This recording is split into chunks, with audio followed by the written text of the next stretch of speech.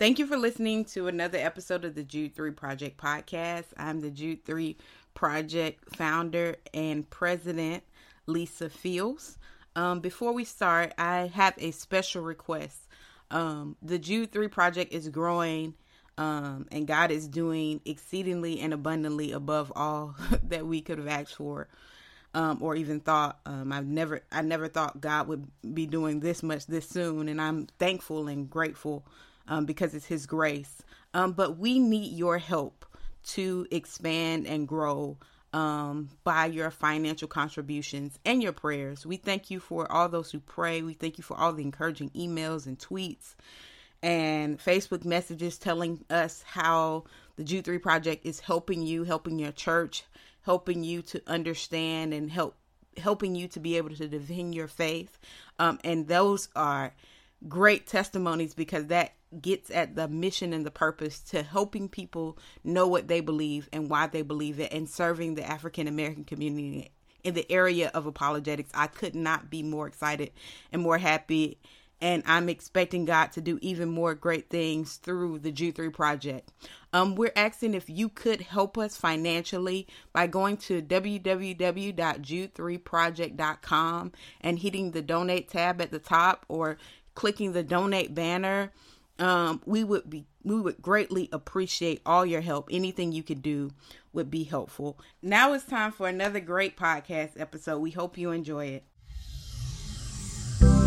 Hello, welcome to the Jude 3 Project podcast. I'm your host, Lisa Fields. I'm the founder of the Jude 3 Project.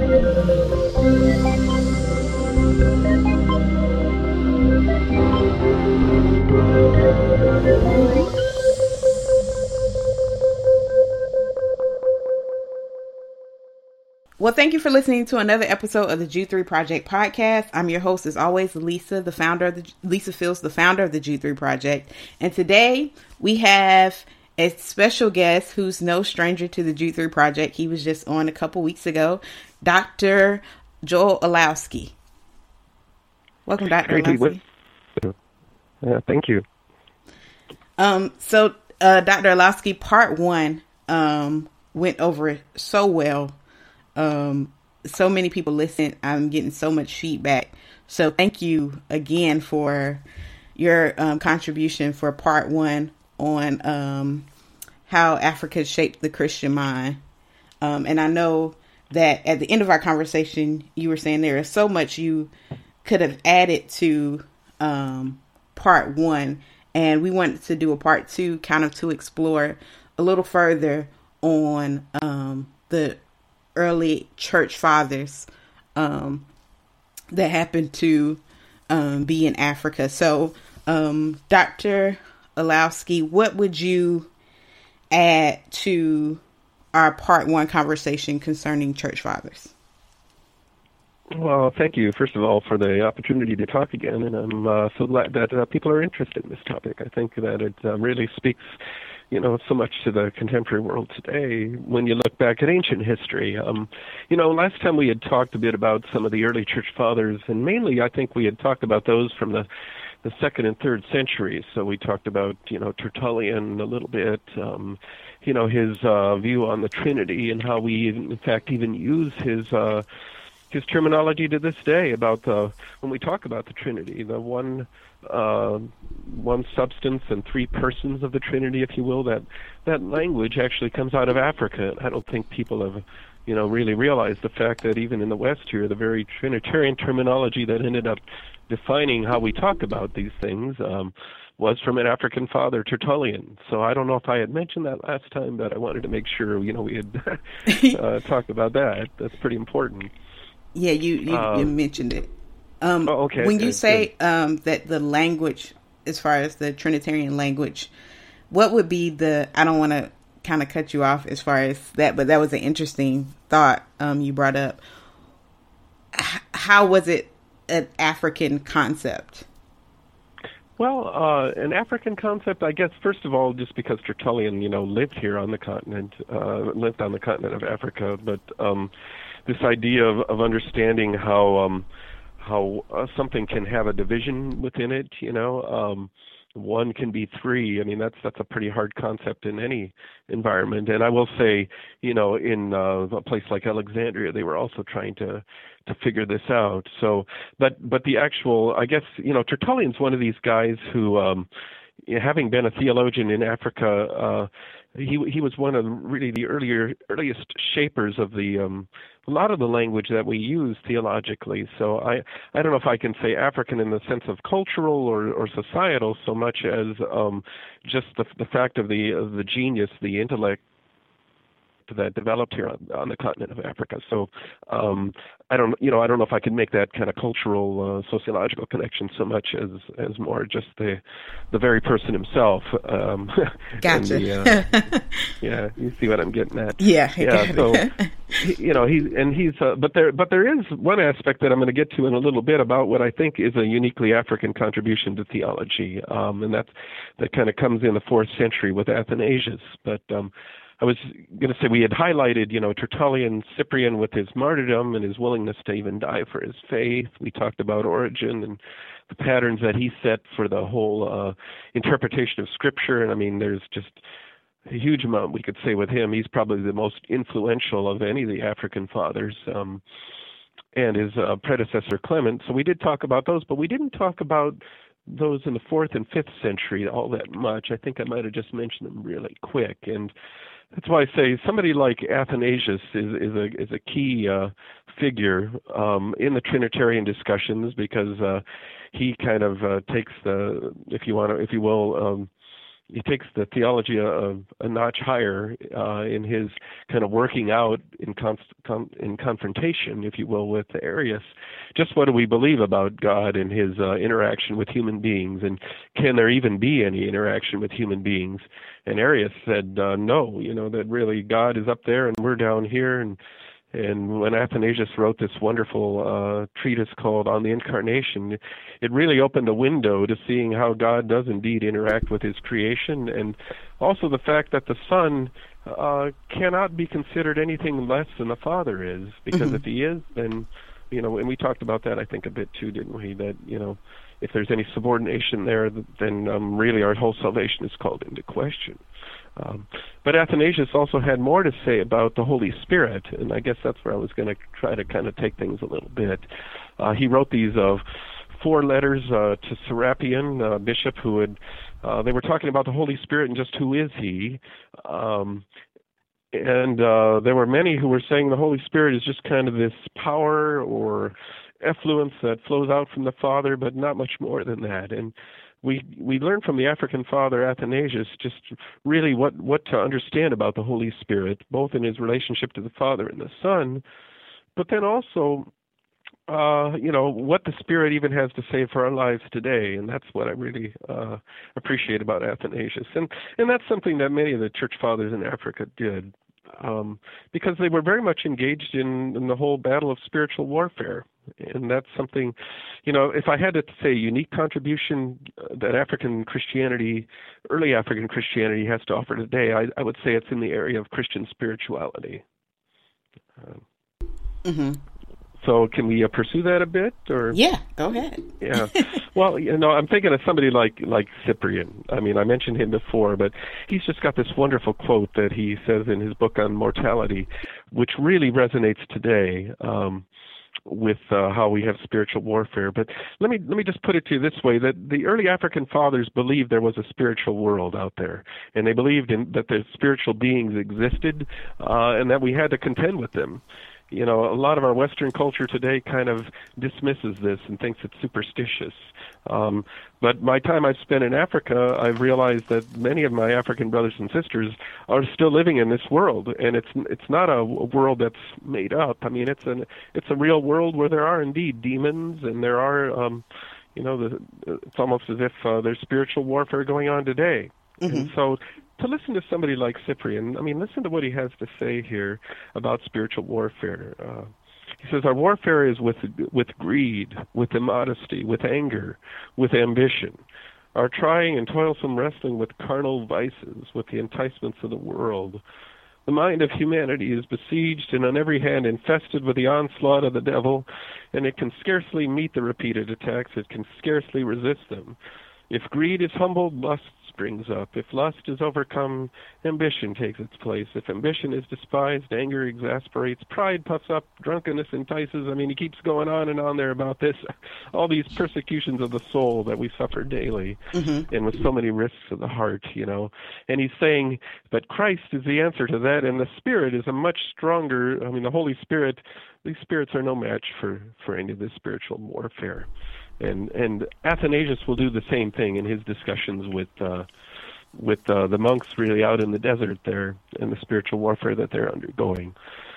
So I just find, you know, this whole aspect of African spirituality, understanding the reality of the spiritual world, but also that, you know, God has triumphed over this spiritual world. That's something that you can read in the writings all over the place. Mm-hmm.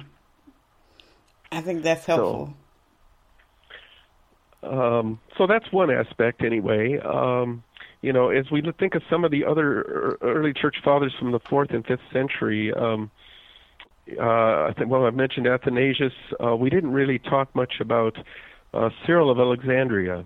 Have you ever heard of him before? I think I've touched on him a little bit in church history, but it's very vague. That was a couple years ago. Well, yeah, that happens.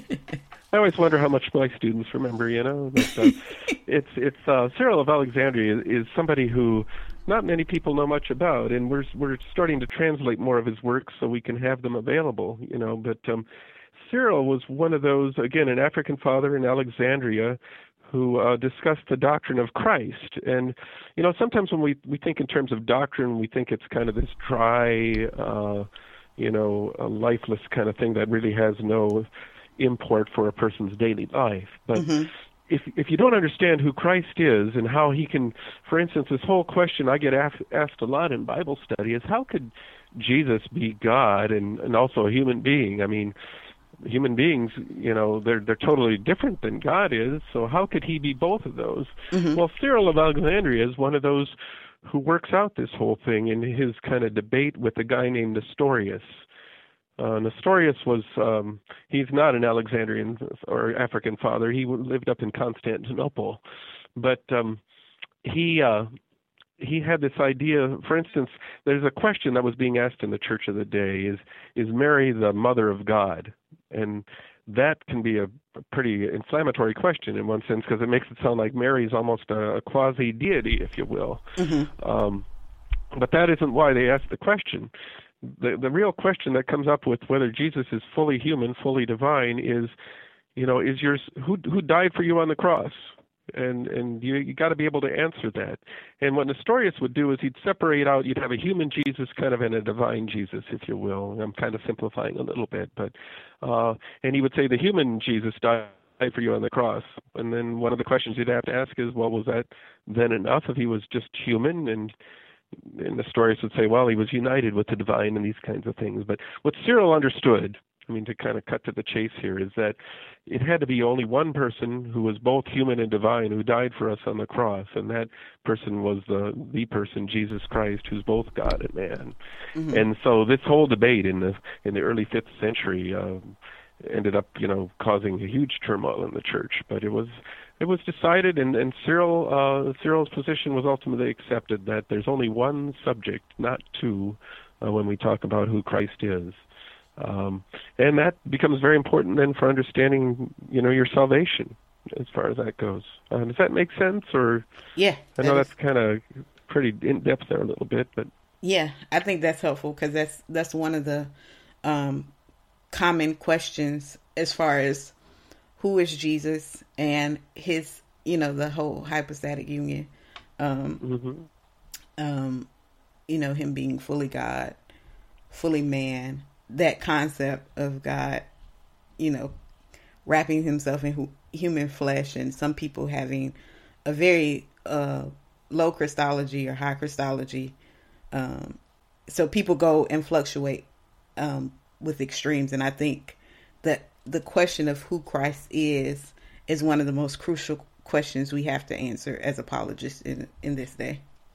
I would agree, and I would say, so you can really go to the African fathers to learn about this. I mean, you can read either Athanasius or Cyril, and they're just it's a wealth of information there.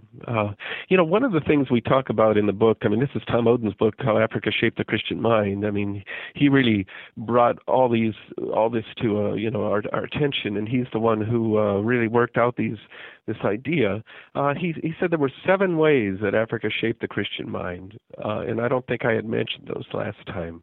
And notice that what he really wanted to emphasize is there's an intellectual tradition as well as a spiritual tradition in Africa that Africans need to celebrate, and not just Africans, but the church needs to celebrate. And I think that, again, one of those things that's often ignored is these 7 ways that Africa shaped the Christian mind. One of them being even the very birth of the university was really anticipated in Africa with the Alexandrian school of thought and the Alexandrian school of theology, if you will, that was there in Africa, in North Africa. So that's one way. A second way I had mentioned last time about Origen and his interpretation of Scripture that really set the pattern, for interpretation of Scripture for centuries, millennia, if you will. Thirdly, how Africa really shaped so many areas of Christian thought, Christian dogma, Christian doctrine. I just mentioned a couple for you just before, the doctrine of the Trinity, the doctrine of the Holy Spirit, the doctrine of Christ. I mean, not that these weren't talked about elsewhere. I don't want to get some that wrong impression, but that really much of the theology behind it was worked out on the continent of Africa with these theologians. The ecumenical decisions, we did talk about those last time as number 4, the conciliar tradition being worked out. The whole thing of spiritual formation, a 5th area, the monastic discipline. And even number 6 on the philosophical level, we have Neoplatonic philosophy being kind of worked out in Alexandria, and that ends up forming foundational aspects of much of theology that takes place in the larger world. And then finally, one thing we didn't really talk about much at all is just the whole rhetorical skill and ability that was refined in Africa. And then, many of the African rhetoricians, the guys who could, really speak, and public speaking was their strength, they were recognized throughout the empire. So you get somebody like Lactantius, he's a 4th century African church father who was actually invited to go up into Constantine's court and teach his son.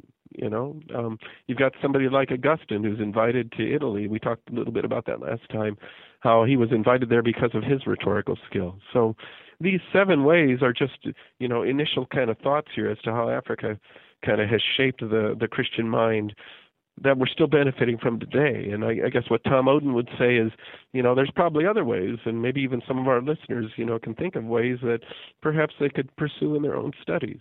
So I felt that was something I hadn't really talked much about last time that I wanted to bring up with you. That's definitely helpful, and I didn't know any of it. Okay. All right.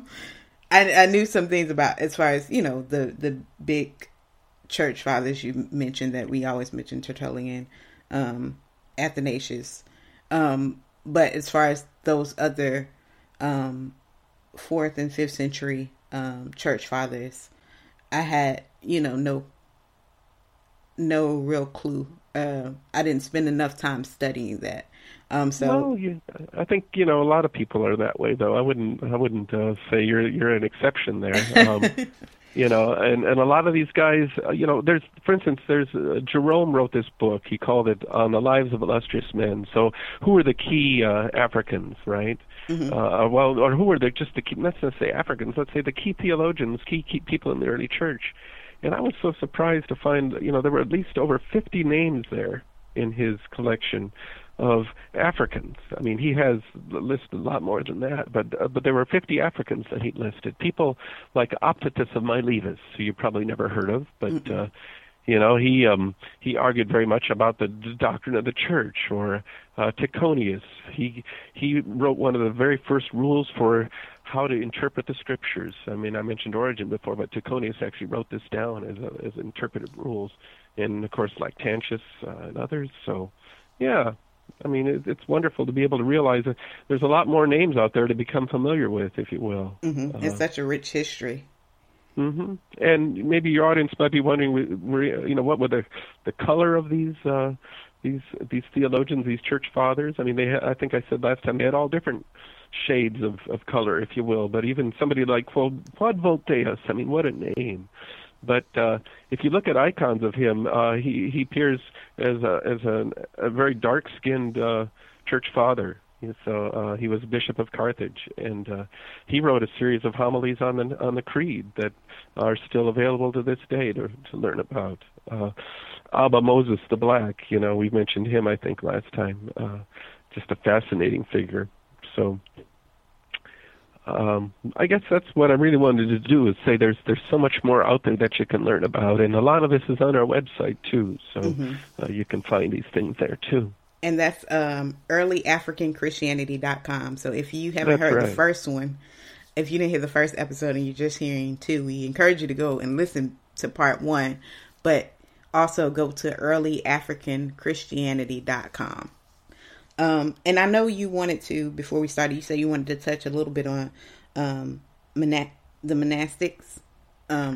Yeah, the monastic tradition, because both the idea of hermits, monks who would go out into the desert and be on their own. I mean, that came out in Africa, but also kind of these communal, the community of monks who would get together and live together. Now that also developed under Pachomius. So you got Anthony and Pachomius both as key African leaders in the monastic movement. But again, it's that idea of African spirituality that really comes through as well too, and how to deal with temptation, how to deal with just the issues of life. I love to read the African fathers, especially those desert fathers, and what they have to say, because they really give you a lot of ammunition, if you will, in your own spiritual battles as far as that go. And they do it through stories, which is what I like. In fact, maybe could I share a story with you? Or, yeah, I would love to hear one. Like this is from Abba Anthony. He says, a hunter happened to come through the brush and saw Abba Anthony talking gladly with the brothers and was displeased. The old man wanted to show the hunter how we should sometimes be less austere for the sake of the brothers, and said to him, put an arrow in your bow and draw it. He did so, and he said, draw it further, and he drew it. He said again, draw it yet further, and he drew it. The hunter said to him, if I draw it too far, the bow will snap. Abba Anthony answered, so it is with God's work. If we go to excess, the brothers quickly become exhausted. It is sometimes best not to be so rigid. Just an idea of telling somebody, you can be so rigid in your spirituality and everything else and put so many laws down that you might actually break a person down instead of building them up, And I don't know if you knew this, but there were also African church mothers out there too, especially in the desert. There was a woman named Syncletica, and she had some sayings from the women in early African history too. So she's included in the sayings as well. Oh wow, I didn't know that. What are some others? Well, there would be Abba Agatho. Let's see. Oh, you mean other women? She's the main one I know. I got to be honest, but I'm sure there are others out there. But she's the one who you read the most often. And you can find her stuff in the Sayings of the Desert Mothers. I think there's one book out there like that too. Well, let's see. Or when they talk about the demons, do not yield to the devil and guard your soul. Whenever the demon troubles you, come to your father confessor and rebuke the demon, and he will go away. And this is what I love this line. Nothing troubles the demon of lust more than disclosure of his pricks. Nothing pleases him more than the concealment of the temptation. In other words, when you try to hide things instead of confessing them to God, that's when the devil can do the most damage in your life. But when you bring confession to him, and confess your sins, he forgives them, and Satan's lost his power. These are the kinds of things that they bring up. And there's more of them, but anyway, that's some of them. That's awesome. I'm going to have to definitely go. And you said it was a book about the... Yeah, Sayings of the Desert Fathers. I actually have a lot of them in my book on the Holy Spirit, too. I'm not trying to plug here. But I mean, I simply just recorded a lot of these in a book I wrote with InterVarsity Press on We Believe in the Holy Spirit. That's part of a 5-volume series. And I've got a collection of what they say. in that book. But you can there's actually sayings of the Desert Fathers too that you can go to. Mm-hmm. And you said there were sayings of the Desert Mothers. Is a separate book? Okay. And I mean, I guess I didn't read the one that she has. It's actually pretty good. She talks about terms of dealing with spiritual warfare in terms of medicine and cures. And looking for what are cures to what ails you, and that's where you go to Scripture. And we should realize that there's so much there that God has provided in His Scriptures. So, yeah. I think that's awesome, well, and it's such a rich history that that you kind of bring it to the forefront. So I thank you for all your work, because this is amazing. Well, it's all part of a team. Like I said, Tom Oden really is the one who's the brainchild of all this, and Mike Lerup, working with the Center for Early African Christianity there as it moves up to Yale. It's wonderful to work with all these guys, but also working with our African brothers and sisters too, and I'm learning so much from them. I'm going over to Ethiopia in May to teach again on Christology, but I'm also looking forward to learning from them too. Mm-hmm. So that's amazing. We had some questions to come in, and one of the questions for you was, why has Western Christianity been less accepting of African-centric theology and culture? Well, I think there's a couple of reasons. First of all, I want to avoid being any culture-centered Christianity, whether it's African, whether it's European, whether it's Chinese or whatever. I mean, that was one of the things Optatus of Milevis, for instance, said, is that we're part of an ecumenical, if you will, worldwide Christianity. But I think what your writer there is identifying is kind of Africa has been downplayed and even demeaned in some books. I've read comments that I'm just cringe when I see what they said about African theologians, and I think a lot of it has to do with ignorance, and not really even knowing where a lot of these church fathers, for instance, lived. A lot of times people, I think Augustine lived in Italy, and just got kind of transplanted Italian into Africa or something. But once you start to learn really where these guys lived, and there are currently studies being done to kind of look at the social cultural side of things too. And so looking at somebody like Tertullian and seeing some very African characteristics in his writing. I think that, so to answer your caller's question, I think I would simply say it's probably a lot of just ignorance, and not knowing the real history behind what's happened in the church. And some of it probably is also racial bias too, for that matter. And that's one of the things we have to overcome with the facts, I guess, put it that way. Mm-hmm. Yeah, because you can't argue with facts. No, that's right. That's right. So, another question we have is, how did the images and or the imagery of the early church fathers evolve? Oh, the imagery of icons and things like that? Mm-hmm. And how we view them in our minds today. Because it seemed... Oh, okay. Did the question make sense to you? I'm sorry. Well, no, I was wondering if you could just expand a little bit. I'm not sure what they're trying to ask, but I think it's just kind of like what I think of when I think of this question is when you see like images of church fathers, there seems to be kind of this whitewashing of church fathers. Yeah. I think that might be how they're maybe presenting it. But I know that as far as art goes, artists have their own interpretation. So it could lend itself to the artists being themselves painting the people as they see themselves versus as they were. And which is what often happened in art is, you'll see depictions of like the Battle of Troy, with 16th century costumes, for instance, or something like that.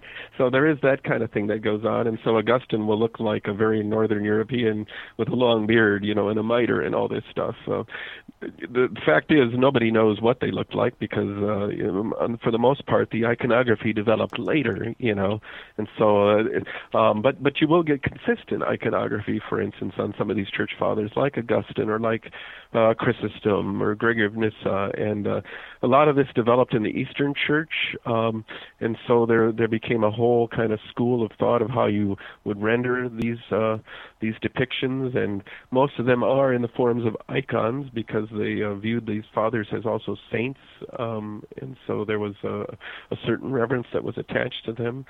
But you will see, like I said, somebody like Claude Voldeus or Abba Moses from very early on having a very dark appearance, and even somebody, Athanasius is one of those where you'll see him depicted a number of different ways, but this idea of dark-skinned, that's one of the ways they tried to slander him, talking about him being a dwarf and dark dwarf and all this.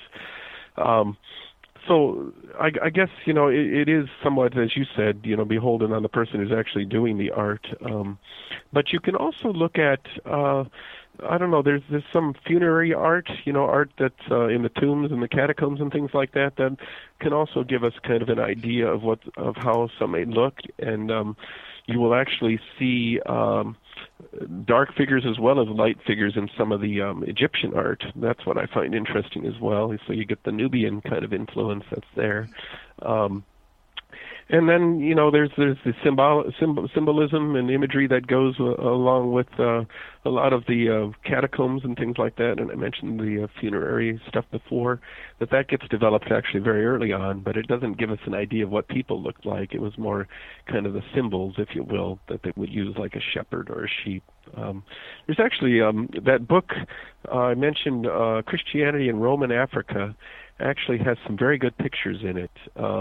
And I'll tell you, this is going to sound like a shameless plug again, but our Institute for Classical Christian Studies actually came out with an atlas of early Christianity that has 2 chapters on Africa in it, and it contains not only maps but also a lot of pictures in it. So if people wanted to see, what ancient church buildings and things looked like at the time, they could actually go to that atlas and see a lot of those pictures too. So maybe that's a longer answer than your writer expected, but I guess part of it is we just don't know. But the other part of it is there was indeed a way that they followed, a certain technique that they did follow pretty early.